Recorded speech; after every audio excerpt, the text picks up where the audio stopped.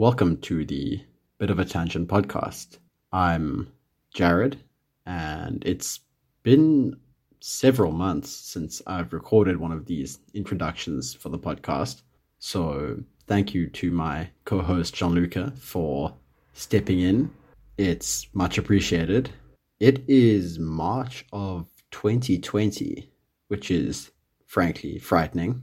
I hope your New Year's resolutions are going better than mine. Well, anyway, on this episode of Bit of a Tangent, Gianluca and I discuss the emerging field of self-supervised or semi-supervised machine learning. This is an immensely exciting and active area of machine learning and AI research, and it's probably one which most people might not have even heard about before. So we build up to the intuition for this topic by distinguishing between supervised and unsupervised learning. We discuss autoencoders and dimensionality reduction, and we actually end up exploring in real time how these techniques could be used in a quantified self project.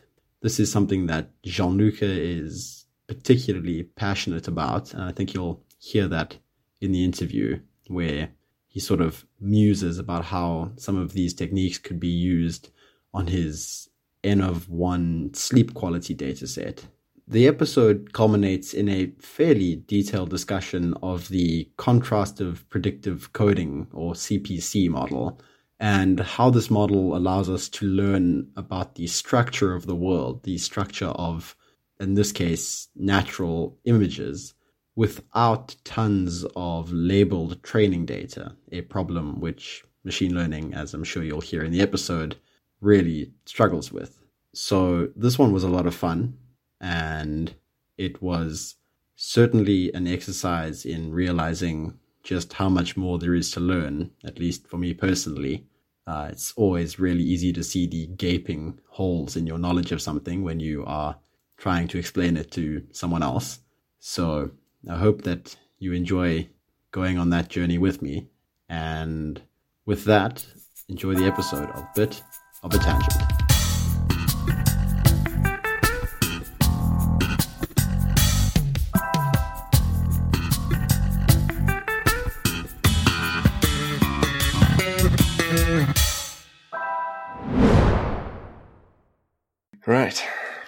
All right. So potential topics for today. What the fuck are we going to talk about? I mean, I was actually thinking when I was pouring this glass of wine, I was thinking I need to have more bad shit happen in my life so that I can buy another bottle of wine or potentially whiskey next time, I'm thinking, frankly. That could be good. And just sit here and chat shit to you and drink it. That went really well. I enjoyed that. That was very fun. Yeah, man. I think it would be cool to do another, maybe a drunk episode. Yeah. Tim Ferriss inspiration. Could be fun. But I was thinking, as I was saying, I think some possible topics, we can talk about maybe some of the stuff that Eric Weinstein's doing with his podcast, just because it's been a mind blow recently. We could talk a little bit about this self-supervised learning stuff that I did my final project for that summer school in. Obviously not an expert, but like the general idea is something we've actually discussed before when me, you, and Tom met up and like had a discussion of different like directions in AI research that are interesting. And like this whole self-supervised bootstrapping thing is super cool to me. Totally. Yeah, that'd be really cool. That's also something I'm interested in because I might be looking into some of that for my project as well. So yeah, I was thinking that is a small topic. Data, so it'll be the perfect domain. This essay that I'm writing at the moment is the working title is "Artificial Inadequacy: Why Humanity is Probably Fucked." And I'm hoping I can adapt some of the body of it into a less wrong post at some point. But the core sort of thesis of it is actually that there's the control problem in AI, and that will help address a lot of AI risk. But fundamentally, that is nothing without good coordination for human institutions and systems, because you can have solved AI alignment, but if not everyone implements the solution, then you're still fucked. You still live in the world where people can make nuclear weapons in the microwave. Well, I mean, you are sneaking in the assumption there that like AI is doable by one person or a small group.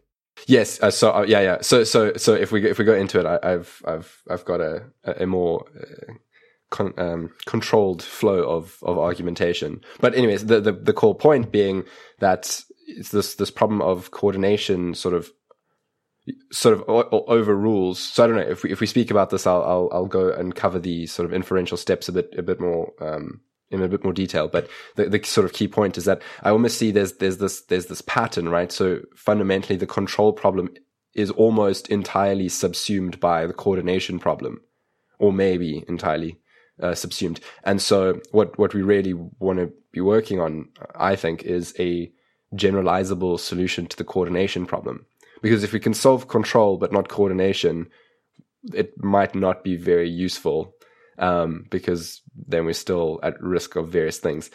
And if we can generalizably solve coordination, not only can we then solve control and in general mitigate AI risks, we can also deal with all the other kinds of existential threats that humanity faces because of our inability to coordinate at scale, like man-made climate change, bioterrorism, those kind of things. So that could be something to discuss, although it may be better for another episode where we give some more background on game theory and maybe talk about the quadratic voting and all those kinds of topics. Yeah, okay. Well, I definitely agree that the control problem is a sort of sub-problem, or it's kind of a special case of the coordination problem, I think. I think that if you can just view us as having some ends, like we're trying to get this AI to cooperate with us, which is just, the coordination problem, as we've talked about so many times on the show. And I think it kind of makes sense that it's such an overarching theme that we keep coming back to, because I think both of us would love to see that as a problem that gets solved, or at least that we have better mechanisms of dealing with. As for, I don't know, I just feel, whenever I think about the damn problem, I just feel helpless though. Yeah, honestly, I keep getting to the stage where I increasingly value how important coordination is, and also increasingly find how it just is never achieved. Like everyone seems to just default to, regulation, but that deciding to regulate and determining what to regulate and how you'll enforce it is a whole other coordination problem.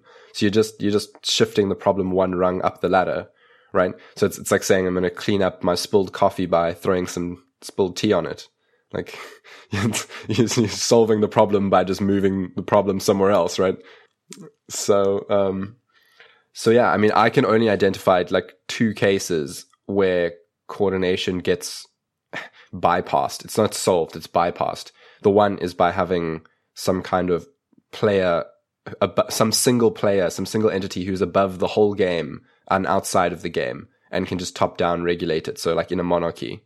And the other case is with people, with individual agents in certain games foregoing their own best strategy in order to serve some greater good, right? So like when you see journalists go to jail or get executed because they expose some governmental secrets that are to do with abuses of power or things like that, or they're foregoing their own best interest in service of some greater good. That is cheating the game by breaking the Nash equilibrium. But I don't think that works at scale. It's an act of martyrdom.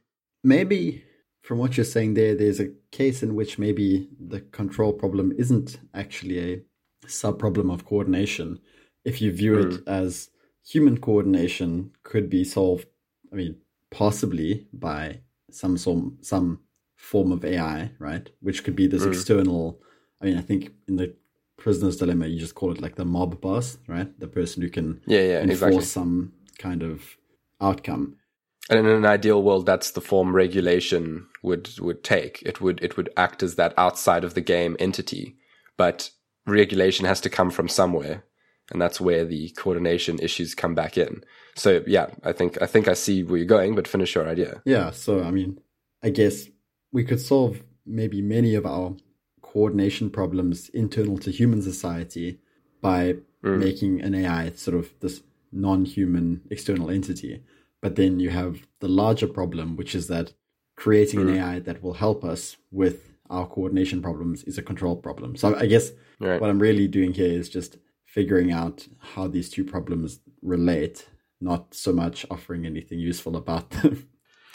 Yeah, no, I mean, it's an interesting idea. I think like one of the interesting approaches I've seen to solving control is to have these kind of systems whereby a large part of the problem of control is just blind function optimizers doing their thing effectively, and that thing is generally never aligned with what the actual interests or goals are.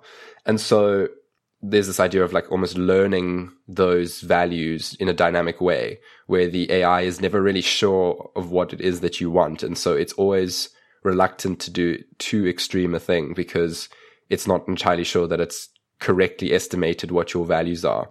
So there's like, what's the system called?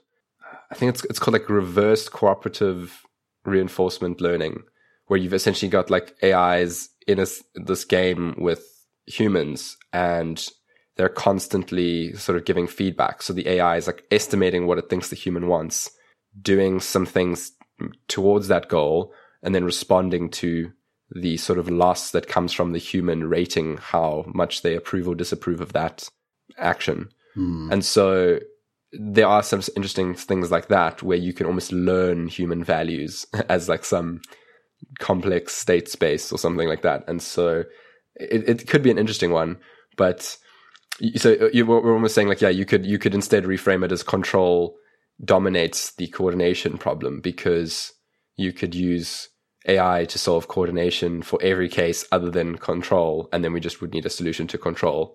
And then the question is just like, which one is making more assumptions? Because let's say you can't solve coordination in a generalizable way. Like let's say we find some proof that that's mathematically impossible. Well, then the other one's our only hope. But yeah, until we have more data on it. Anyway, and I think the fact that only like a few dozen people are actually working on this problem or these sets of problems seriously in the whole world is kind of scary when you consider that like maybe millions of people are working on AI development in various forms. Yeah, although I would be surprised if those millions of people are really working on sort of general AI. I think. So that's my other thing, is that I don't think you need general AI to have.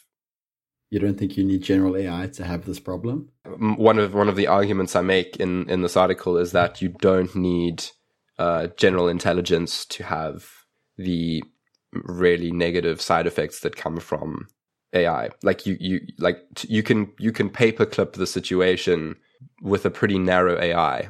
It just has to have like some function and be able to do different kinds of things in different combinations in order to try and achieve that function. But I think maybe what I'd ideally like to do is sort of finish this in its assignment form that sort of checks all the boxes for the assignment and submit that, but then rework some of the core arguments into a maybe less wrong post, otherwise just a blog post of some kind, and then maybe get your feedback on that, and then we build it into an episode topic from there. But yeah, and so then maybe in the meantime we should chat about some of the stuff that you've been working on, and the I forget the term you used for it, but the sort of data augmentation, bootstrapping type methods. That could be some interesting. Maybe we can motivate maybe the general distinction between supervised and unsupervised learning, and then this sort of weird hybrid category of self-supervised learning. I can't say that for some reason. It's just in the realm of things I can't pronounce. It's fine. That's what the wonder of editing magic is for. Yeah, if I sound coherent. Yeah, you're self-supervising too much. And so we can motivate why this is an interesting and useful way to do machine learning. And then we can talk about some of the specific techniques. And the one that I have a little bit, and I mean a little bit more experience, is because I sort of worked on one of the newer ones in this last week of the summer school. and it was just really, really interesting. And the best part about it is that, at least in my head, it's fairly explainable. Like, there are lots of things which are not explainable without a good YouTube video or a lot of skill, but this one is fairly amenable to just imagination and good audio descriptions. Let's do it. Yeah, so I mean, why don't you give me just the basics of like supervised versus unsupervised learning, and then we'll place this idea of self-supervision into context. Sounds good. So I think maybe a nice way to do this is to give sort of the simplest, maybe oversimplified version of an explanation, and then add the complexity in, right? Because then there's a good tangible grounding that you can work with. So supervised learning is a means of machine learning where you have a whole bunch of data and it's labeled with some kind of field that you care about, right? So let us say, let's go for a canonical example here. So imagine you have a massive data set of millions of pictures of cats and dogs, and you want to train a machine learning system to be able to tell if there's a dog in a picture or a cat in a picture when it sees a picture. So what you do is you have this gigantic data set, and then you have to go and label the images in the data set with the tag cat or with the tag dog, so that you have that information to train the network on, because there's no way to inherently like imbue it with that information in this paradigm. So you've got all of these millions of pictures of cats and dogs, and most of the time it involves getting people to go and manually label them. So someone's got some computer program open that flashes a picture and they have to click is a cat, is a dog, or some other such labeling system like that. So you go and hand label it, or you maybe scrape the data from people's social media or whatever you might do, from publicly available images that have tags on them already. But mostly these tags, they all had to come from humans at some point, right? So then you've got this data set and it's got this labeled feature, this field that is what type of animal the thing is. In this case, it's either cat or it's dog. And then what you do is you repeatedly show your information processing system, so let's say a deep learning network, these images, and you show each image with its associated label, and you start building up these statistical associations between the two. And you do this for thousands or maybe millions of iterations, and then after that, you give it images with no labels, and you see if it can correctly label them. So you give it a picture of a cat that it's never seen before, and you see if it can correctly identify it as a cat, even if you haven't obviously given it that label. So that's supervised learning. The supervision comes in the sense of you've given it this syllabus to learn from, this data set of labeled data, right, that you can then say, this is the thing we care about, and this is what the right answers are. And then it just sort of learns it by kind of brute force. Do you want to say more maybe about just this basic idea of training? So running some image through, getting a prediction, and then this idea of using backprop to make your predictions go more in the right direction almost. Yeah, so I think so how the learning happens is obviously different depending on what kind of system you're using. So predominantly, at least in the example I've given of dogs and cats, you're going to be using something like a convolutional neural network, right? Which is a deep learning neural network. And so the learning there happens through backpropagation. You look at, you quantify how wrong the prediction was, and then you use that information to update the parameters in this network so that in future it would be closer to the correct prediction. But for instance, the same paradigm applies when you're doing like a linear regression model, which predates deep learning by, decades. A linear regression model is doing the same thing. It's just not doing it with backpropagation. So the learning can be anything there. But for most interesting problems that are being tackled today in interesting ways, it's with deep networks, and those pretty much exclusively train with some version of backpropagation. I don't, is that getting at what you were? That's ideal. So now, what about when people talk about unsupervised machine learning techniques? This is definitely something that you've had lots more experience with than I have. I've done mostly supervised stuff. So what's the general idea there? Obviously, people can intuitively hear from the name that somehow it's got to be quote unquote learning by itself, but what does that usually look like, and what are the main algorithms that do that? Yeah, so this is a really interesting one, and obviously, as you can hear, there's a difference between supervised and unsupervised learning is, well, now you suddenly don't have those labels anymore. So, okay, well, how the hell does the system manage to do anything useful if we can't tell it what we care about it doing? And that's the main challenge of unsupervised learning. So maybe a nice example here would be you give it a whole bunch of images and cats and dogs, and they've got no labels because we just found these images by scraping from the web and we couldn't be bothered to go and label them. And we're like, well, let's see if it can figure out how to tell the difference between these two things. It might not know that we call them cat and dog, but that's fine. Can it just tell the difference between these two clumps of things? So then what you would do is you would have it analyze sort of the properties of the data, and by comparing kinds of values, you would do something like clustering, right? So if you imagine some kind of like scatter plot with two clusters of dots that are sort of grouped independently that you could draw a line between, right? They're kind of like separable clusters. That's the kind of thing you're going for. So if we're trying to get it to tell the difference between the cat and dog images, we'd hope for, like, say, at least two clusters there, that it was identifying differences. And maybe those are things to do with, dogs on more generally certain kinds of colors and textures, and it might pick up on properties like that in the data. It's generally not the kind of thing you achieve with images. It would be really hard to do it with images, I think, and you need some pretty bespoke methods for that. Is that because just the dimensionality is too high, or because like the dimensionality of the image is so high, to draw that boundary is really difficult, so you need this kind of supervised deep learning approach, or is there another reason? Yeah, you probably get a whole bunch of things like vanishing gradients and issues like that, which CNNs that we spoke about in supervised learning can address really well because of the ways they're structured.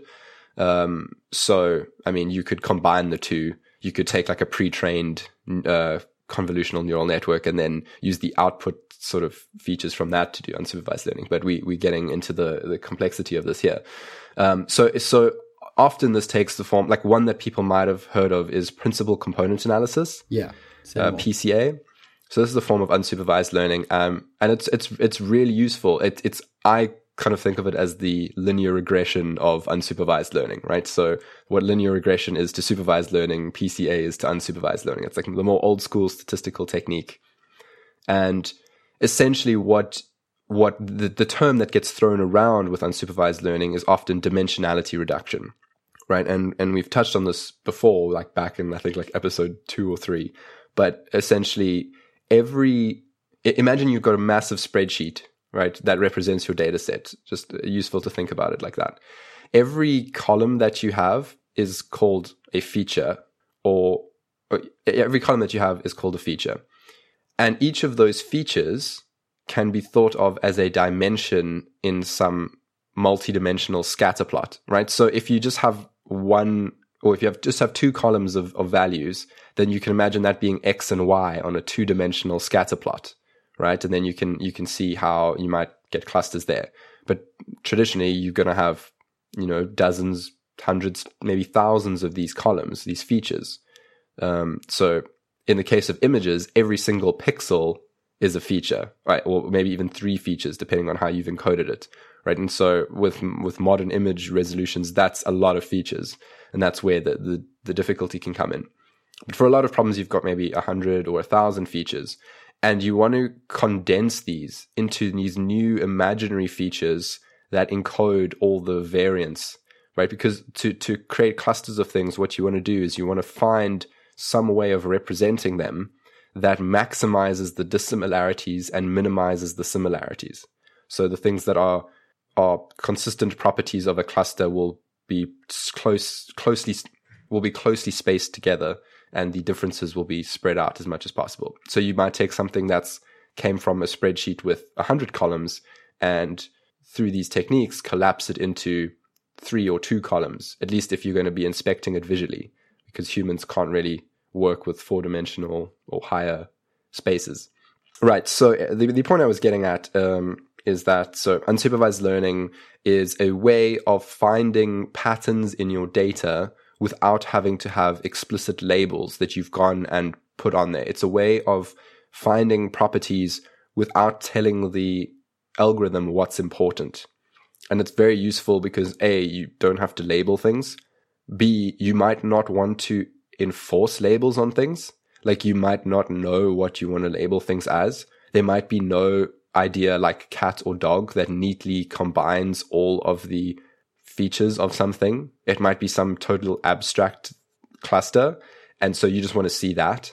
And so like a prime example of this might be to, if you're running like an e-commerce site or you're running like you're running some kind of retail chain, you could collect all the data you have from the spending habits of your different customers, and you could do this dimensionality reduction through some form of unsupervised learning.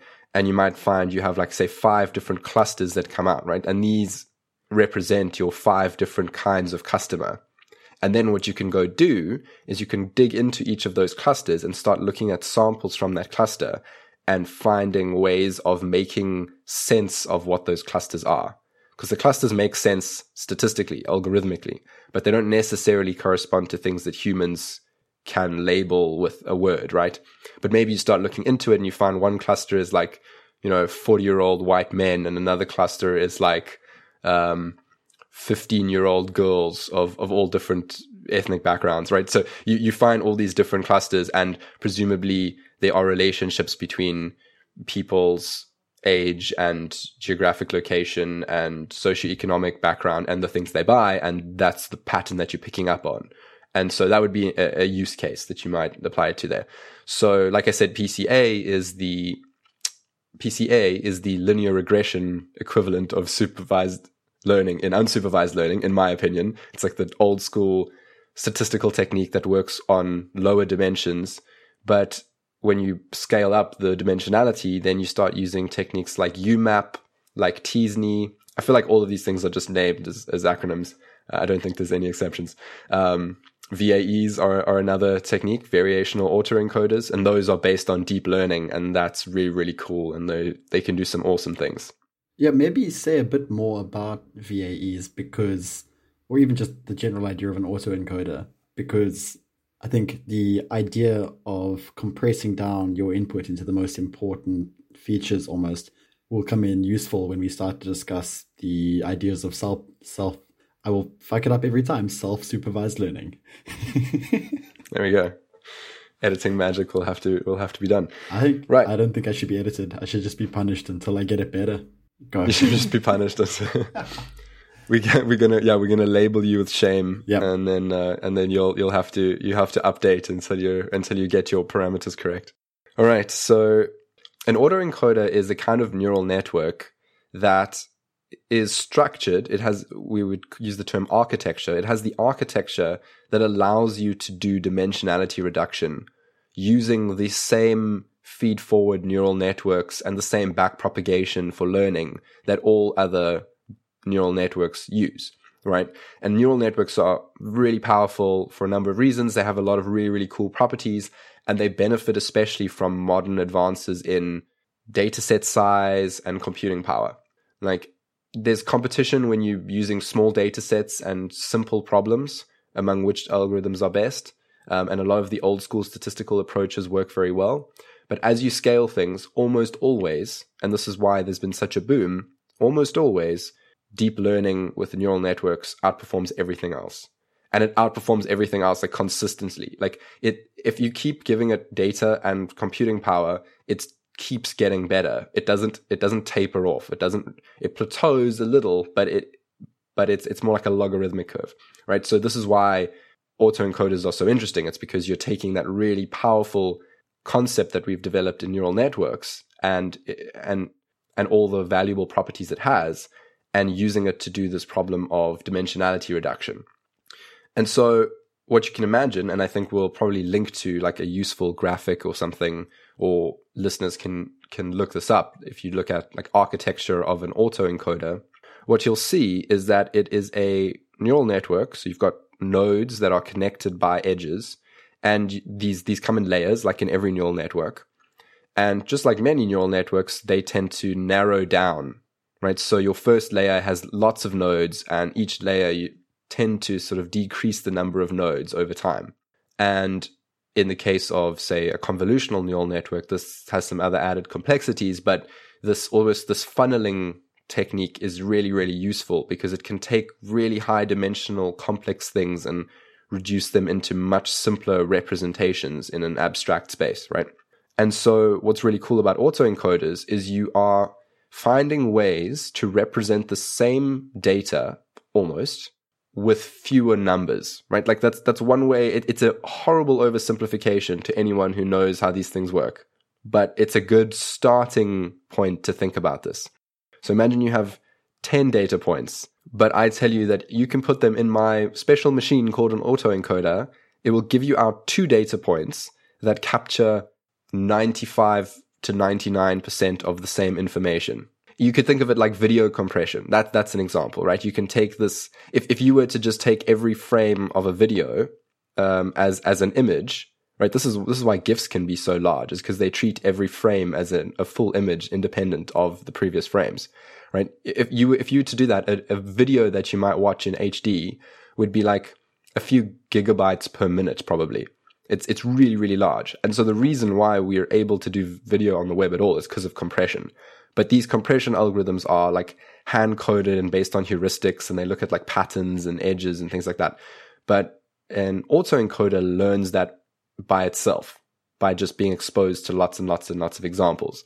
And so what you're doing is you're penalizing it for having too much loss in quality. And what that trains it to do is find a really good way of representing some data very concisely, right? And that is exactly the same fundamental problem as dimensionality reduction. You want to represent the data as accurately as possible, but in a much smaller space with much fewer features, right? So you wanted to jump in there? Yeah, I mean, I think it's just worth walking that through end to end. So as you said, like, you can just imagine a really trivial case here where you give your autoencoder just a list of numbers, right? You could give it the numbers 1 to 10, but each of them is repeated 1,000,000 times. Yep. And so now to send that through would be a relatively big file. But imagine passing that through your autoencoder. And the idea which you hit on there is that you constrict it in the middle. You say, I don't care that the actual list is 10 million entries long, if for the simple list of numbers, but it could be pixels or whatever. I want you to find a way to represent this entire thing using 10 of them. And in this case, it's easy. So now the simplest way in this one would just be to take each number and then also maybe an instruction at the end to multiply each of them by 1,000,000 or repeat each one 1,000,000 times, right? Mm-hmm. But that's really powerful because by placing this bottleneck in the middle, and when you look at pictures of the actual architecture, you can literally see that the autoencoder sort of funnels down where you're asking it to find the smallest possible basis to reconstruct that input image. And then it reverses that funnel back up at the output. And it says, okay, using that representation, can I now build a high fidelity reconstruction, like by minimizing how much detail is lost under the constraint of having very few dimensions to work with in that representation. Exactly. So it's almost like symmetric. Very often they actually are, is that the way that you undo it is almost perfectly symmetric to the way that you do it, at least in terms of the architecture of the network, right? So you have the funneling down on one end and then you have the funneling back out on the other. And that's how you're able to quantify how accurate the compression is, right? Because you then use it to reconstruct the initial values and then you compare how those differ from the actual true values. And so you're simultaneously training the encoder and the de-encoder. You're simultaneously training the encoder and the decoder. The de-encoder, yeah. Now we need to... Sorry, yeah. And it's my self-supervised, yeah. Exactly. And what's kind of cool then is at the end, you've trained 2 networks in one, and then you can kind of just chop it off in the middle and then use both for interesting purposes. Say more about the purposes.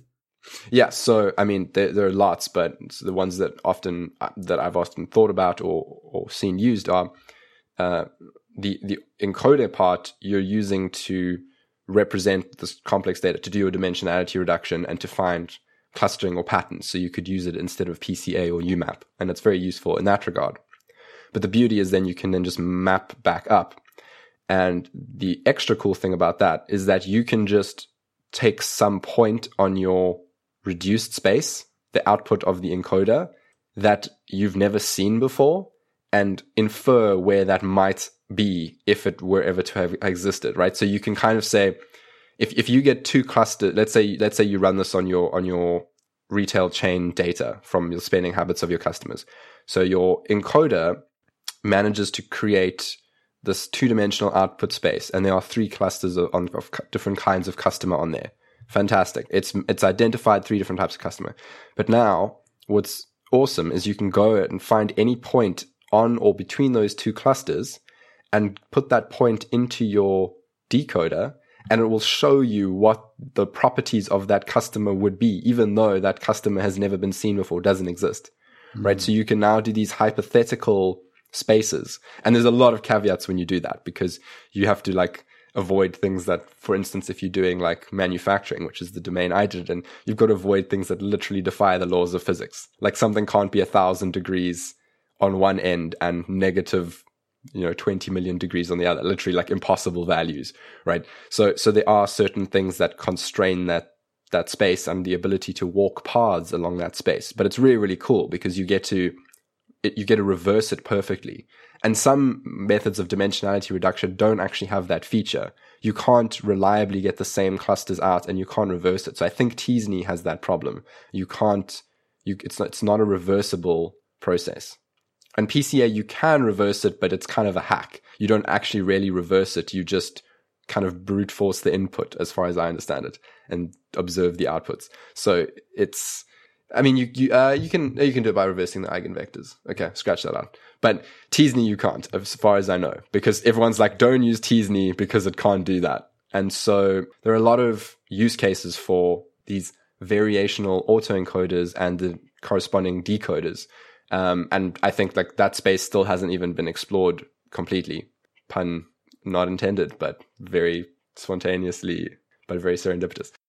So I just want to add in one last thing that I think is useful here. And then I'll jump to self-supervised. Before you jump in, yeah. Is just that we've kind of touched on two of the major branches of machine learning, and that is, or of AI really, and that is supervised learning, unsupervised learning. Another one that people will often hear about, and I think is worth just mentioning here and just sort of flagging for later work, is reinforcement learning, right? So this is again, like supervised learning is different from unsupervised learning, reinforcement learning is different from both those two. And reinforcement learning is what drives a lot of these really interesting advancements in like playing chess and Go, like all the AlphaGo, AlphaZero, all of those kind of things, the open AIs, Dota playing systems, all of those are based on reinforcement learning. And reinforcement learning tries to emulate more how real entities learn by engaging with their environments, and maybe is a better approximation of how brains learn. But there's way too much complexity to dig into that. But I just want to put the flag there and say that is also another domain, another maybe branch of AI. Yeah. But it does some really cool things. But for the most part, like 90 to 95% of what gets used in industry, like in, retail or those kinds of systems, is supervised learning and maybe a sprinkle of unsupervised learning here and there. Like most people are using supervised learning when they say they're using ML. It's worth jumping in there and asking, I mean, in your opinion, you've sort of worked in this industry a little bit. I look at it and I think that the next sort of frontier of problems are going to be very amenable to people doing much more RL, the reinforcement learning side, because of this ability to look more at domains where you can just design some sort of reward and then optimize on that, instead of this kind of inference-based paradigm that we see in deep learning, right? Where you're just trying to predict something. Whereas reinforcement learning always feels much more like actual AI to me, because it's predicated upon action in some sense, right? So I just wanted to get your quick 2 cents on that, and then we can continue. Yeah, I think there's a lot of interesting advances to be made, and I think there's a lot of unexplored space in reinforcement learning and unsupervised learning still. But supervised learning is probably going to be the most useful to your average business, right? Like if you've got data, which most like online services do, and you've got some money to throw at a company like Amazon or Google or maybe Microsoft, they've almost got like off the shelf supervised learning. Like the field is so mature in that side of things that it's almost like plug and play these days. It's like Lego. And it's obviously you don't even need to hire anyone to do it for you. You just like sort of buy the package online and throw your data at it, and it does predictions. And that's very useful, and it can lead to a lot of value to companies, to businesses, in terms of profitability. But yes, I think in terms of the sea changes, in terms of the breakthroughs, in terms of the paradigm shifts, 100%. A little bit of interesting stuff still to be explored in unsupervised learning, and a lot in reinforcement learning. And I think of all domains, reinforcement learning seems to hold the most promise for generalizable intelligence. Like supervised learning is very good at getting crazy good at narrow tasks like identifying objects, but that is only part of intelligence, right? And so when the reinforcement learning comes into play, then you start getting into real AI as it's been envisioned in science fiction and popular culture for decades. So, and just really cool, meaty research. Yeah. So, yeah, that's the stuff I'm excited to play around with. So, yeah, so jump into self-supervised learning here. I'm glad you can say it on the first try. So, I mean, I think the first thing is, as you say, is what it is, and then maybe motivating for why we need it. So, I mean, the general idea is sort of like unsupervised learning. You're wanting to train this model that you've got based on some sort of label that like is naturally part of the data. So what you're trying to do is do a kind of pre-training where the model learns features that are actually relevant to the data. So there's 2 examples that are helpful. The first one is just as to what I might mean by a natural label. So most language models that are used today have this kind of element where if you want to train it to understand human language, you don't need anyone to label your sentences. You can just give the machine a bunch of sentences and then say, cut off the last word of every one and get it to predict the next word in the sentence as it goes, right? And then the label becomes just what the actual word was, right? So, I mean, if I start saying the cat sat on your brain has a probabilistic prediction for what the next word is, right? Aside from the fact of preschool. And I didn't need to give you any labeled training data. If I then show you that the last word is mat, then you can update towards thinking that the words cat, sat, and mat are more likely to occur together in the future. So that's the sort of label that's naturally part of the data, right? So this has been in use with language modeling for a couple of years now, although it's fairly new. And the motivation behind this is like, can we do this for more domains? And the domain that I focused on was images, because there's a lot of images out there if you think about it, right? I mean, the internet is full of them. But as you pointed out at the start, to use a lot of these, you need labeled images. And this is just time consuming to make.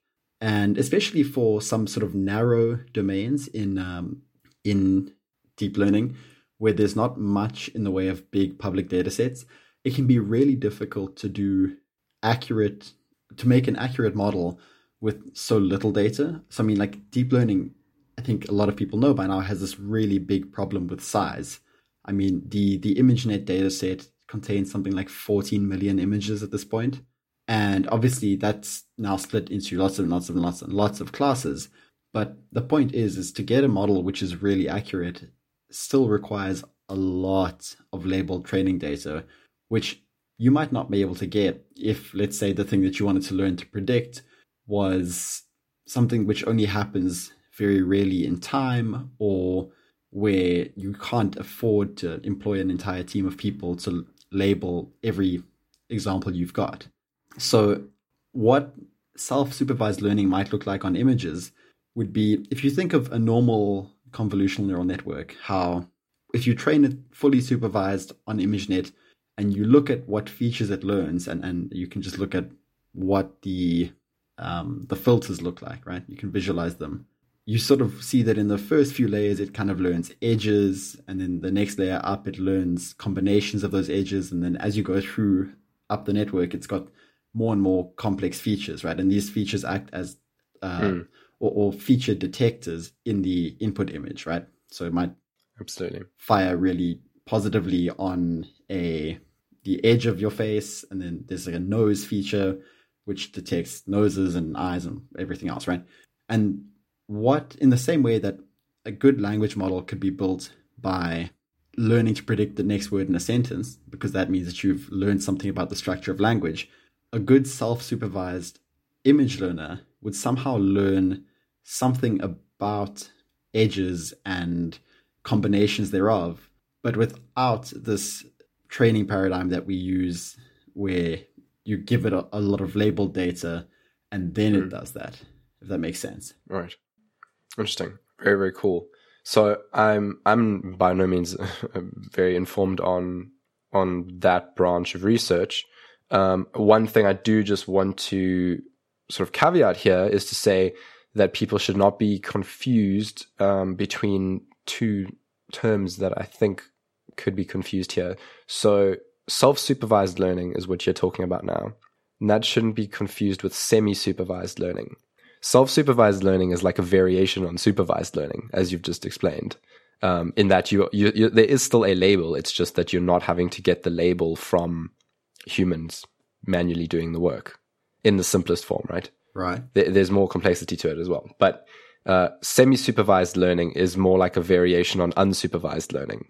And it's quite a distinct thing. So I think just to be aware of the difference in terminology there, I think there's very different approaches, even if I have oversimplified them for the purposes of this. I mean, say more about semi-supervised learning then, and I'll make sure that I'm not getting the terms confused in my head before I talk more about it. Oh no, I doubt you are if you've just done a project on this, because you would have been researching the literature and things like that. I mean, but in a week. so semi-supervised learning is not something that I've had much experience in either. But as far as I understand it, what you're doing is you're passing in some information to show what you care about into an unsupervised learning system. So it's maybe not the ideal name. So in other words, you don't have to go and manually label a lot of data, but you can put in hints about like things, properties of that data that you might care about to assist the unsupervised learning in identifying clusters that are useful to you, or in performing the kind of dimensionality reduction that aligns with what the data science team cares about researching in this particular problem. So it's just ways of adding in like extra little information in a human, extra information from the developers to get the algorithms to produce the kinds of results that they want. About. Right. Without having to label the data. Yeah, exactly. So it's like a variation on unsupervised learning. Whereas what you're speaking about sounds to me, at least in the context of like language, sounds to me much more like a variation on supervised learning. I guess I can kind of see them blending into each other. There's that gray area, right, where they start overlapping. And I think that's where things get super interesting. Yeah, because if you think about it, so once you've trained, let's just take the language model example, right? It's learned something about the statistical structure of data on its own. And I guess the semi-supervised part of that is you've told it what you care about is the next word in the sentence. So it's trying to learn now spatial or temporal relations. So that's kind of semi-supervised. And then the reason that it becomes a kind of self-supervised thing is because at the end of this, you're going to actually give it labels on a smaller subset of data. And you're going to rely on the fact that it's learned a general language model.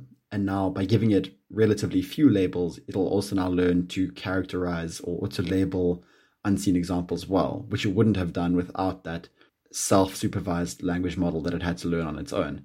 Now I see where the interesting gray area is between the two, because you approach one from the supervised side, you approach the other from the unsupervised side to some extent, but they almost conceptually end up converging, at least in our interpretation of the models. And this is where it starts getting me really excited. Okay, so the self-supervised learning that you're talking about is almost a way of, and I'm going to throw in a term that's become almost entirely useless, bootstrapping your data labeling, right? Right. And the phrase is totally useless because everyone loves it, because it describes this way you might pull yourself up by your own bootstraps, right? It's like, maybe we should call it sky hooking, just to throw in some other overused phrases here. All right, so talk a little more about it then. Well, what I'll do is walk through maybe some of the previous ways that this has been done. And there's a really good blog post by Jeremy Howard on the Fast AI blog, which also does this really well. So that's definitely worth checking out. Awesome. Because it's got links to some papers, it's got nice images.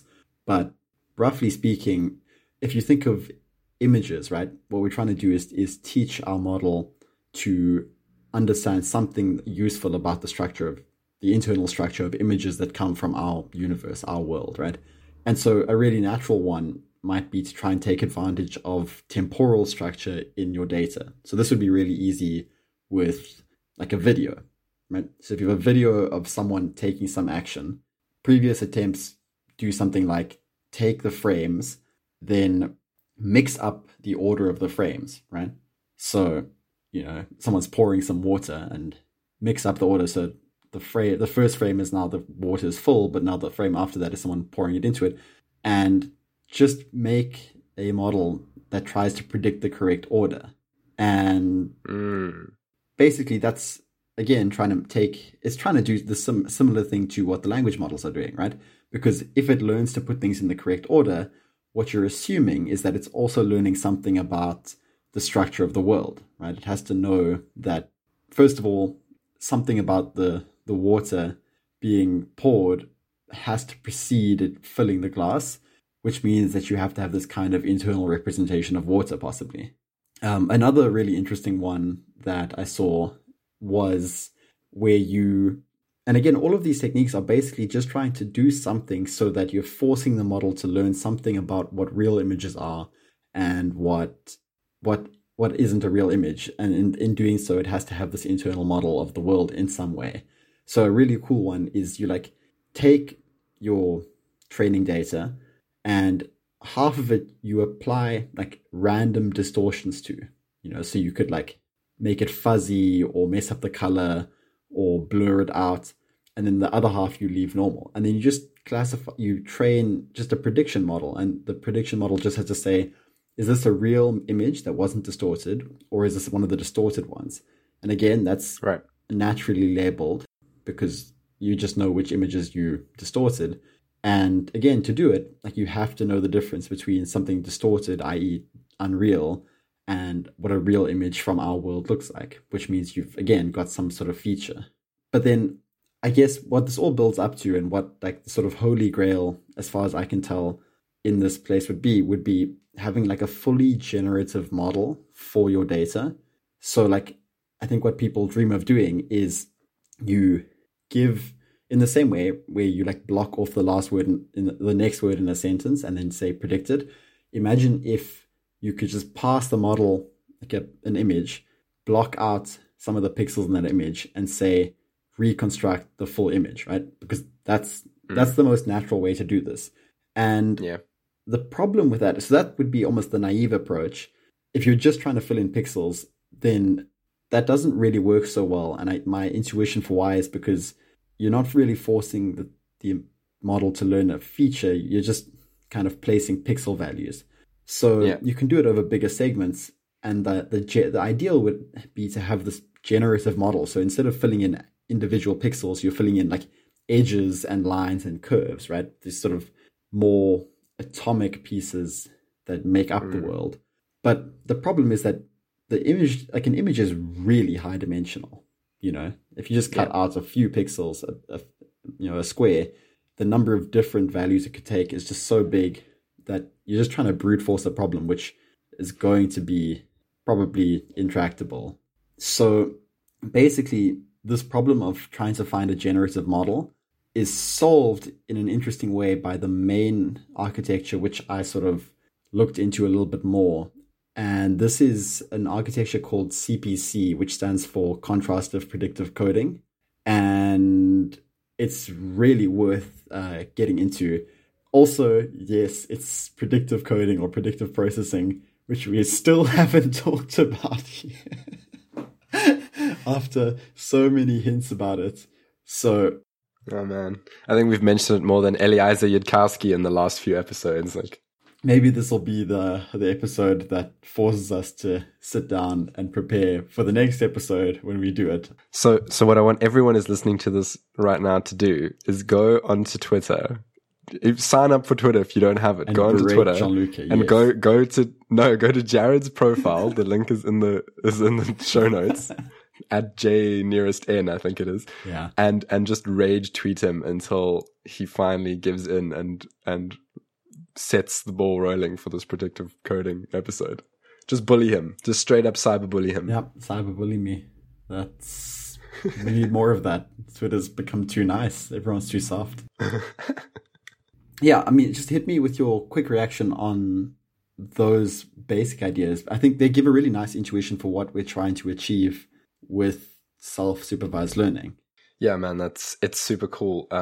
So you have mentioned elements of this to me before, but like there's always a time and a place for things when they can impact the best. And I think the bandwidth limitations on our video call this evening maybe obscured the fact somewhat from you. But while you were talking there, I did literally have my eureka face and then furiously start scribbling notes because I realized, and presumably someone else has had this realization because it was like one or two inferential steps at most from what you were talking about. But I had never realized it before. When you're talking about the system taking the video of someone pouring water that had been shuffled up so that the frames were out of order and trying to correctly order the frames, the idea that immediately occurred to me was that this could be a great way of dealing with small data sets, which is usually the kind of thing you have in domains that I am interested in, like quantified self. This is what I was trying to say at the start. Yeah, right. So this is exactly okay. But the reason why this is interesting is so like the current little project that I'm focusing on is to try and create predictive models for my sleep data. So I've got like, many nights of sleep data, but a few hundred, not a few million, right? So you can't just throw any deep learning approach at this. And then I've got some other data like exercise information, heart rate, alcohol, caffeine logs, those kind of things that I can then use to try and predict the sleep. And the reason I want to do this is because if you have a predictive model, then you can start reverse engineering to see what factors influence sleep, and then you can do interventions. And this is where the whole quantified self, individualized medicine frame space gets interesting. And more to come on that soon. If you want it sooner, rage tweet at me. But the idea that I had was, what if you just did the problem by just shuffling the output, like the sleep data, and then you just assigned the system the task of matching the input data to the correct. Like, you remember when you're a kid in school, and one of the ways they could ask you questions was to have you just like match pairs of things. So you get like two lists of things, and you just have to like draw lines matching up which one goes with which one. Right. Like, imagine that, but for a kind of supervised learning problem. Wait, so what's your input and output here? I'm not sure if I... So my input is going to be like all these parameters about my daily life in this case, right? So it's going to be like exercise, logs of when I had alcohol and caffeine, when my feeding window was, all of these kinds of things that might influence my sleep quality. The local weather where I was, time, or yes, current season, all kinds of information like that. And then the output data, the thing I'm trying to predict, is the quality and quantity of sleep, which you compose into a single score, right? And instead of trying to just do it as a supervised learning problem, where you will either overfit to your tiny data set, or you just won't be able to learn any pattern because you've got too many features and too little data. One way you might do this, and you would probably need some other transfer learning or something to get you started, perhaps, but would just be to shuffle the output data. So instead of having them as labels, you just treat it like those frames of the video that are out of order. And then what you try and do, or predict the next word, right? But it's got all the options there, right? And so it's like, okay, given that I went for a run today and I drank alcohol at 4 p.m. and my last cup of coffee was at 3 p.m., which of the following nights of sleep do you think followed? Like, was it the night that I slept for 2 hours? Was it the night that I slept for 10 hours? Was it the night that I slept for 6 hours? Right? And it's got to try and pick which one. But not only pick which one, it's got to try and order them for each case. Because you're now getting a lot more information out here. Because it's now ranking them in terms of probability, just like the predictive model for the next word. Doesn't this feel kind of just like supervised learning? Or am I missing something? I mean, the supervised thing hasn't come in yet, right? Because it's the same thing as what you're doing with the video that has frames out of order. Is you're trying to now figure out ordering, because like the sequencing of things is what's interesting here. But my point being is that you would get an ordering, and from that ordering you could infer some kind of approximate probabilities.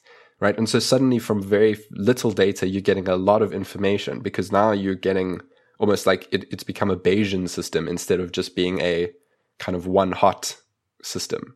Or instead of inferring your degree of belief from the output value and how closely that, like how, I mean, with regression, you have no way of doing that. This would be a regression task, and you have no way of quantifying your degree of certainty in a simple regression system. For classification, you can, right, from the output feature, right? But with regression, you can't. And so this would be a way of then taking a regression problem and turning it into kind of like a Bayesian probabilistic model of like probabilistically, right? That's maybe the wrong framing to use, but it would be a probabilistic, it would represent the degree of belief that each of those. So maybe a way to think about it is you would have some probability mass distribution over all the possible nights of sleep. And so then you could just look at like where most of that mass is clustered. I don't know. I mean, this literally just came to me as an interesting thing to explore. Yeah. So I'm probably talking total bullshit, but who knows? Yeah, I kind of see it. I think what you're trying to say is you're trying to figure out what are the possible values here, and is there some sort of internal structure to how? Yeah, I'm not seeing it fully, but maybe it's just something that I have to think about more. So the classic supervised learning would just be you. Let's pretend you're the algorithm, you are the learning model, and I am the researcher, right? Right. I have all the cards with the answers on them, and I now say to you, okay, here's some information. What do you predict? And then you say and you guess something, and then I show you the card that was the right answer. Yeah. And then you learn from the difference between the two. Whereas, so what I'm proposing now is that you instead go, I have all these cards, and I go, okay, here's some information, some context for you. And then I lay all the cards out in front of you, and I say, order these by which ones you think are most likely the correct answer in like descending order of likelihood rather. And then by doing that, I now get a sense of A, what you've learned, and B, like if you have like the top 10 are all 6.231 hours sleep, like, you know, and there's got very little variation in them, then I can be like highly confident that that is an accurate prediction for those kinds of outputs. But if it's like super distributed over like 6 and 10 and 3 hours, then I can be pretty confident that you have no clue what you're talking about. So it gives me a way of adding probabilistic information to a supervised learning regression task where you're trying to like predict some value, not classify things. And so, and the ordering gives me like, I'm just getting so much more information out of every prediction than I would if you were just giving me a guess as to the number. How you would actually implement that, I'm not entirely sure of. But. Yeah. I mean, I kind of see that. I guess because the way you structured it, like your data doesn't really have like a sort of spatial or temporal element to it, right? I mean, obviously it's you know, there's like seasons and stuff, but what you're trying to predict is a quality That is that's one way I might structure the data. And another way I might structure it is as a continuous time series. See, then that would make more sense to me, because you could sort of start to try and predict maybe parts of that time series. And yeah, I think obviously you have a much better sense for what your data looks like than I do. So I'm just not catching you here. The fundamental difference between this and what you were talking about with the video of someone pouring water is that the same 3-second video of someone pouring water can be chopped up into frames and shuffled in various different ways. And so you're getting that like augmentational advantage from it. Whereas like what I'm saying, there's you can shuffle it in various ways, but it's still the same problem that it's seeing each time. But there's like some core commonality there that I just thought was really interesting enough to like get excited and write it down. And I'm definitely going to try and explore that. Yeah, well, explore it and then tell me about it. But yeah, but the self-supervised thing is super cool because of its potential to like you were speaking about with hypothetically images being a fully generative model. And when it comes to very small data sets and trying to use these cutting edge machine learning techniques, if you have generative models, you can use very small data sets to synthesize large data sets, train these massive models on the large data sets, and then just fine tune them on the real data, which allows you, hopefully, to actually create a strong, robust, generalizable model without overfitting. Yeah. Maybe it's a pipe dream, but there's definitely that hope. And it would be super useful. So I don't know if you have any more ideas relating to that. I need ideas, damn it. Give me ideas, Jared. Talk about what this CPC algorithm does, because interestingly, to try and solve this problem of having a generative model over this really high dimensional data, they have this genius idea where they take the generative model and they just make it so instead of having to put your problem in terms of having a generative model for those pixels, you make it into a classification problem. And that's such a clever idea. So I'll try and get at how that works. And then if I fail to do it, it's most likely because I've failed to understand what I'm actually talking about. So just quick interjection. Do we need to maybe explain, now that we've mentioned it a few times, the difference between regression and classification? Yeah, hit that out, because there's at least one person who will say thank you. Yeah. Okay. And yeah, just it's a useful thing to know when throwing these terms around. So when you're talking about supervised learning, there are primarily two different types of problems you can have. The first one is classification, which is like the example of classifying cats and dogs, is where there are a set number of classes of outputs that are possible, and you are trying to predict which one, right? And the cool part about that is that your networks usually give like not perfect values on their output. So if you were predicting cat or dog, it might give you like 0.8 cat and 0.2 dog. And some people say that you can then use that as your degree of belief if you haven't passed it through some other activation function or softmax or whatever. But with a regression problem, you are trying to pick some generally continuous value. I guess it could be integers only, but mostly, some kind of continuous value. So you don't know. There aren't like some set fixed number of possible outputs. It's like trying to predict height or something. It falls on a continuum, and the way you then tell whether you were right or wrong is by comparing the difference between the true value and the predicted value. And you'll use something like mean absolute error or mean squared error, which are literally what their names say, to try and quantify that difference. Whereas with classification, you literally go, was it a dog? No. Or yes. And then you know how to update. So I think that explains it. Yeah, that's the basic intuition. All right. So back to you turning it into a classification problem. Yeah. So as a basic recap of what we're trying to do, we're trying to learn something about the structure of images, right? That's what our self-supervised task is. And we said that the problem with having a fully generative model that can do this is it's high dimensional and maybe it just won't work. And so what this paper does, and we'll link to the papers, they're both on arXiv that I sort of looked at for this. They're actually like really manageable because I read them, so it can't be that terrible. So basically what you do is, like, imagine you've got an image and divide that image up into patches, just little squares, right? And you just want to choose squares so that like every square overlaps by like half with a square next to it, right? And now what you do is you take each patch and you run it through a normal neural network architecture. It could be like a ResNet, or I think they use the ResNet, but anything that has sort of convolutions, right?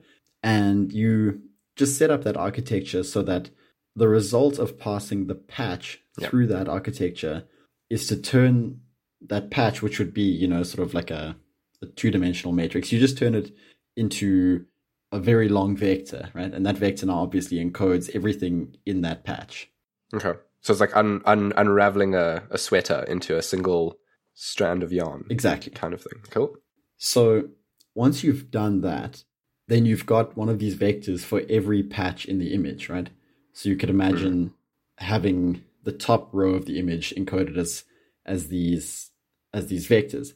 And then what you do is you then pass those vectors into a second network, which they call the context network. And basically that network, now you take the output of that as being, well, the context, as in the same way that saying the cat sat on is the context which you use to predict the word mat.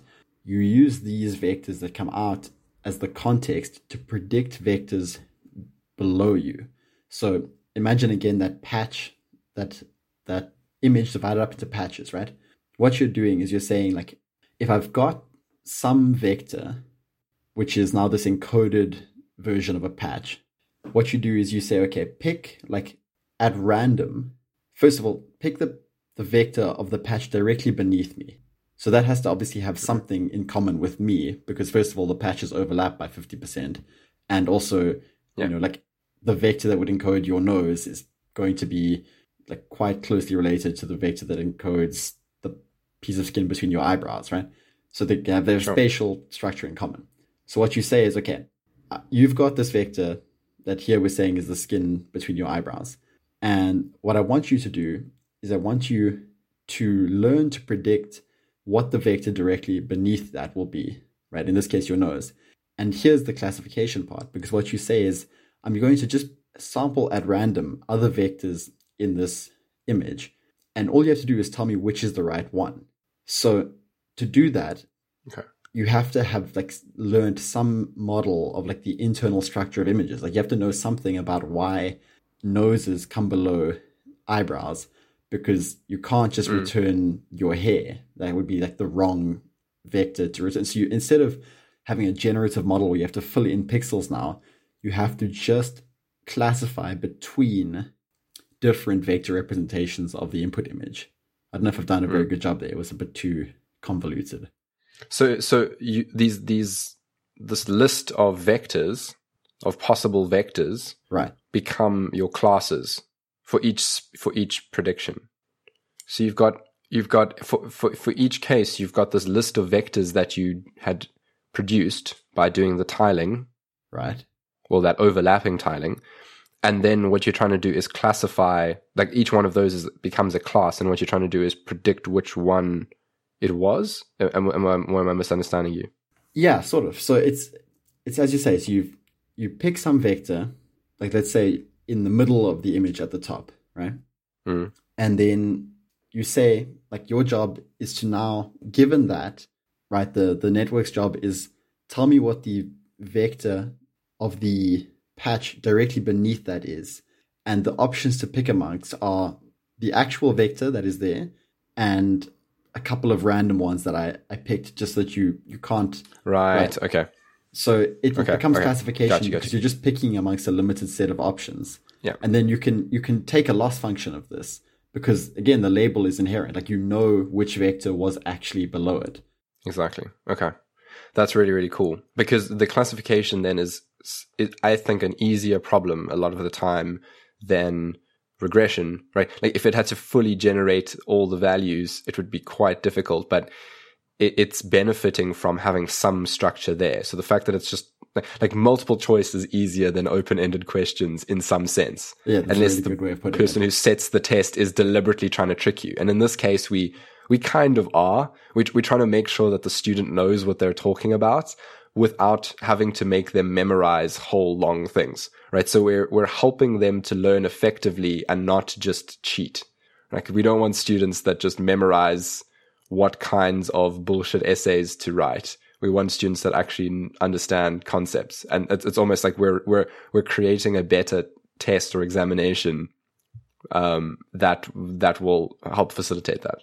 Yeah, exactly. I mean, if this is not clear, and that's entirely my fault, I will make sure to link in the show notes to a couple blog posts that make it quite clear. Do they have some good like visual illustrations of this? Because I feel like that was what will really help solidify it. This is easier with a visual illustration, for sure. Maybe I was ambitious, but like the central idea of, you project some patches using a ResNet, you make them into a vector, and then you say, given some vector that's at one space in the image, can I predict which vector is directly beneath me from a set of other vectors in the image, right? And only one of those is the right one. That itself is fairly okay. And then the loss function is actually not super ugly, like it reads at least. And the papers that describe this do a really good job, I think, of being really like reasonably concise in talking about some of the intuitions behind this. Yeah, it's augmentation for your target feature as opposed to for your input data. Yeah, say more about that, because that's a really, really cool idea. And I think you've hit it on the head there. Okay. And this also just gave me a more refined version of what I initially suggested for my project. So I'm super excited about this. All right. So data augmentation is just ways of taking existing data that you have in your data set and modifying it in slight ways such that it's still valid data, but that you just now you can use them as separate examples.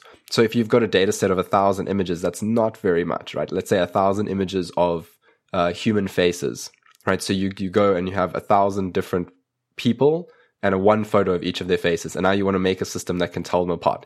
You're probably going to struggle because that's just not that much data. And it only has one example of each person. So the canonical types of things you would do there is you would go and rotate the images for starters. So you would do all various like rotations of them. You would like zoom into parts of the images. You would apply like noise over them, like white noise, so it looks a little bit like hazy, like a static on a television. You would like change the color. You would like hyper or desaturation. There's all sorts of augmentations you can do, and there's libraries out there of code that you can just click. Pretty much you just tell it what kinds of augmentation you want it to do, and it will automatically do this for you.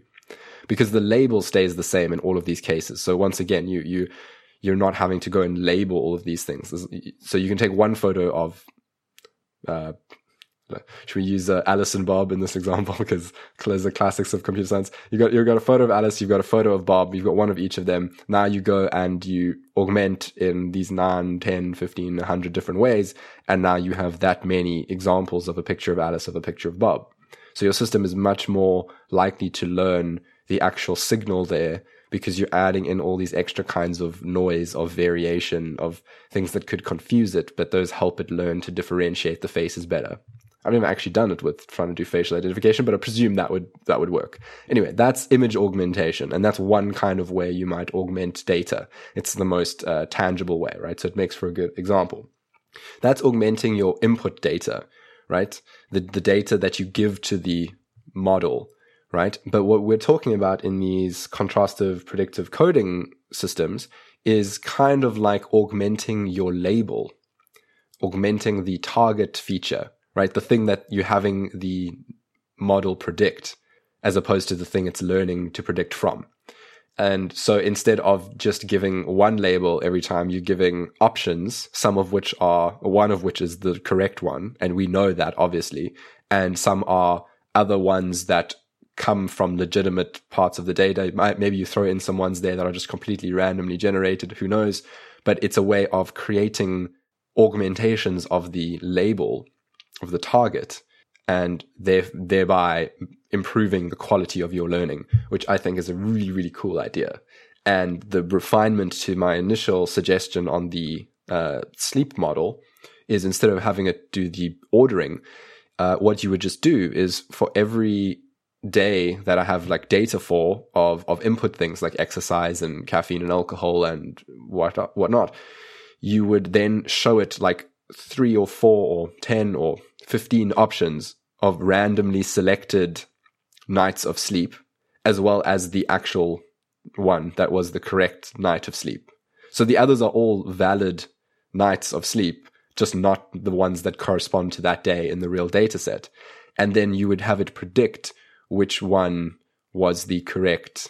You're turning it into a classification problem. And the beauty there is I can still get, I mean, there you're getting the weights, the strength of its outputs for each of those classes becomes the approximation of its degree of confidence. And you can use that as a signal to see how well it's learning. And I think that gives more information, because also you can look at the qualities of those nights of sleep. You could also sample them in a intelligent way as opposed to randomly sampling. So you could sample according to some kind of normal distribution. So if your target, the true label, is the mean of your distribution, you would then sample around that so that you have a lot that look similar to it and a few that look very different. And maybe that makes it more challenging and that creates a better model. You could also maybe synthesize new ones from the same distribution, something like that. So that I think could be a really interesting space to explore, which is not exactly like these CPC systems, but it has that similar feature of augmenting the target, which I think is a really interesting idea. Yeah, I think it's worth exploring that. And I mean, I hope that when you definitely start working on that, you come back and tell us a bit about it. Yeah, I'm going to check out those papers that you mentioned. Yeah, definitely. I think what we'll do is I'll just mention sort of like the kind of results that this is getting, and then we'll start to wrap up. So at the beginning, you said that this is what you did the final project on? So, well, yeah, my final project was just looking at this and trying to look at its like data efficiency. So, okay. Like how few. Yeah. So I mean, labels. Maybe talk a bit about that as well, as we sort of wrap things up here. Yeah. So, I mean, the crux of this, right, is if it works, then you should be able to solve in part that size problem that deep learning has, right? Where you, instead of needing millions of labeled training data examples, you might be able to get away with far fewer. And if you look at some of the graphs in the papers, it's striking the extent to which these models can do this. So they can outperform like a standard ResNet on ImageNet at like fully trained with all the labels, but they are very robust to a decreasing label percentage. So like the ResNet accuracy falls off precipitously, even if you drop its training data label percentage by like 20%. Okay, so maybe just unpack that a little. So what you're talking about there is ResNets, which are one kind of convolutional network. You train them, right, but you train them many times over independently, the same network, but you train it on the same data set many times over, but each time you remove some of the labeled data from the data set. So it's just fewer examples, or just you're taking away the labels? No. So what I'm saying is, so what you're just doing here is you're comparing how does my accuracy change as I give the network less and less training data. So like you could train one and you just straight up fewer examples. Yeah. So like to give it one where you've got every label, then you halve it, and then you could maybe give it 25%, and you train different networks here and just compare what their output accuracies are. And you can do the same with CPC. So you're literally just like throwing away some of the images in the data set each time. Or are you just removing the labels somehow? You're just throwing away images. So your N just gets smaller. Your number of examples just gets smaller, or what? So with CPC, obviously, because it can train sort of unsupervised on the unlabeled ones, I guess you're not throwing away the images. And then for the ResNet, because, it relies on supervised training, then the unlabeled ones would be kind of meaningless.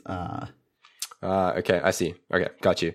So it respects the distinction with how these two different systems operate. So they still have access to all the images, except the regular ResNet supervised learning can only use the ones that have labels, obviously.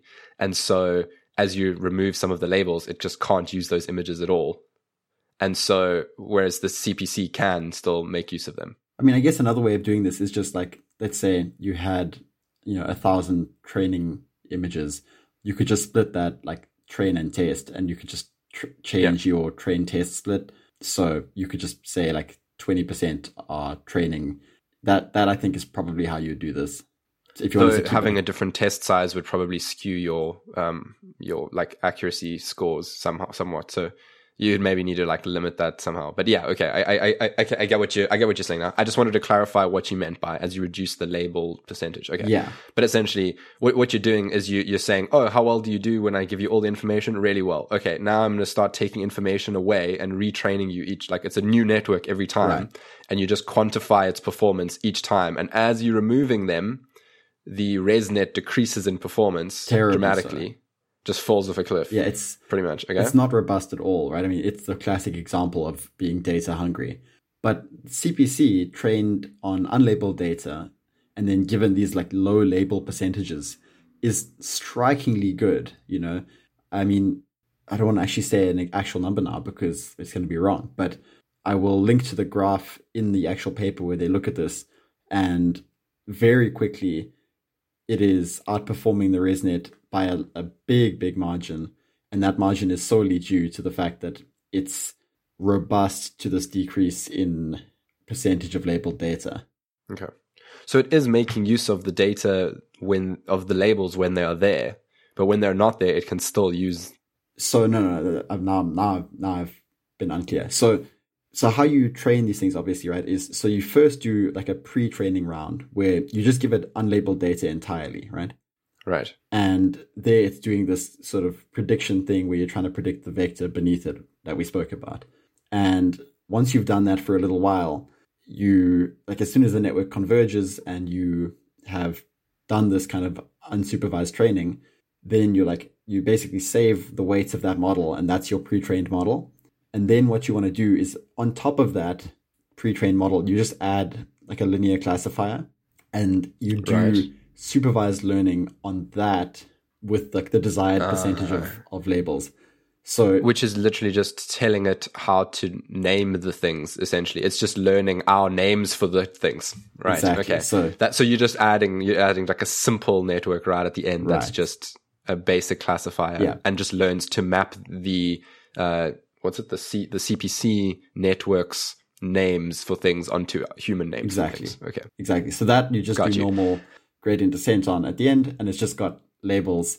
So basically what you're comparing is this pre-trained CPC architecture at low label percentages to a ResNet at low label percentages. And what you're seeing is the effect of doing this self-supervised learning, because if it has worked, then you should basically be able to do better accuracy prediction even when you don't have many labels for your data, because you somehow know more about what images are, even with fewer labeled examples. All right, I see. Okay, so the only thing that's really differing for the CPC is just that final linear classifier at the end. That's just getting less training data every time. But the rest of the CPC doesn't even notice that you've done anything differently in each of these runs. Yeah, well, it was trained on the same data. It's the same data set just because it never saw the labels anyway. Yeah. So it's only that linear classifier that you're tacking on at the end that's getting less and less labeled data. And so, but because it's already got this really high value representation coming into it, it doesn't need as much, and it's easier to train because it's much smaller than training the whole ResNet. Okay, that makes a lot more sense. Yeah. Got you. So that's really, really cool. Yeah, I mean, there's lots to explore here, and it's like really new, especially like the newest stuff. It's a couple months old, so everyone should allow for some misinterpretations here, because I think it's kind of changing underfoot as we go, which is always the danger of talking about something very new. Besides the obvious danger of, I mean, this whole field is. But yeah, it's just so interesting. And I think it's almost, for me, it was like worth talking about, even though my understanding is probably sketchy here, because the general idea is so interesting. It's worth propagating. Yeah, exactly. No, it was, I mean, even just for the fact that you've seeded so many ideas in me that I'm going to be able to practically go and experiment with now in the next 2 months. For that alone, I think it's been worth it. And if that generalizes to anyone else listening to this, then I mean that's been awesome. So yeah, thanks for like digging into it and sharing what you've learned. And there's always so much value to be found in learning something from someone who's just learned it themselves. I think expert opinions are great. And experts have a way of seeing things from different vantage points and connecting disparate ideas. But I think we tend to undervalue how useful it is to learn something from someone who's just learned it too. Well, yeah, I definitely refined a few things in this conversation where I realized, like, oh, that's why you do that, So I do enjoy trying to hash it all out. So as long as everyone's willing to accept me learning in real time, then that's all good. Yeah, fantastic. Awesome. Shall we leave it there? I think let's leave it there. That's been a really good one, and I learned a lot. I think just speaking about these things combines ideas and crystallizes previously held ones in a number of useful ways. So I've really enjoyed the conversation. So yeah, thanks for bringing in the new subject matter, and it's been a great chat as usual. Thank you very much, FRB. Great. Until next time. Till next time.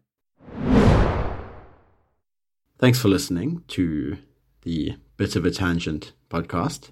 We certainly appreciate the continued support and listenership that we've received.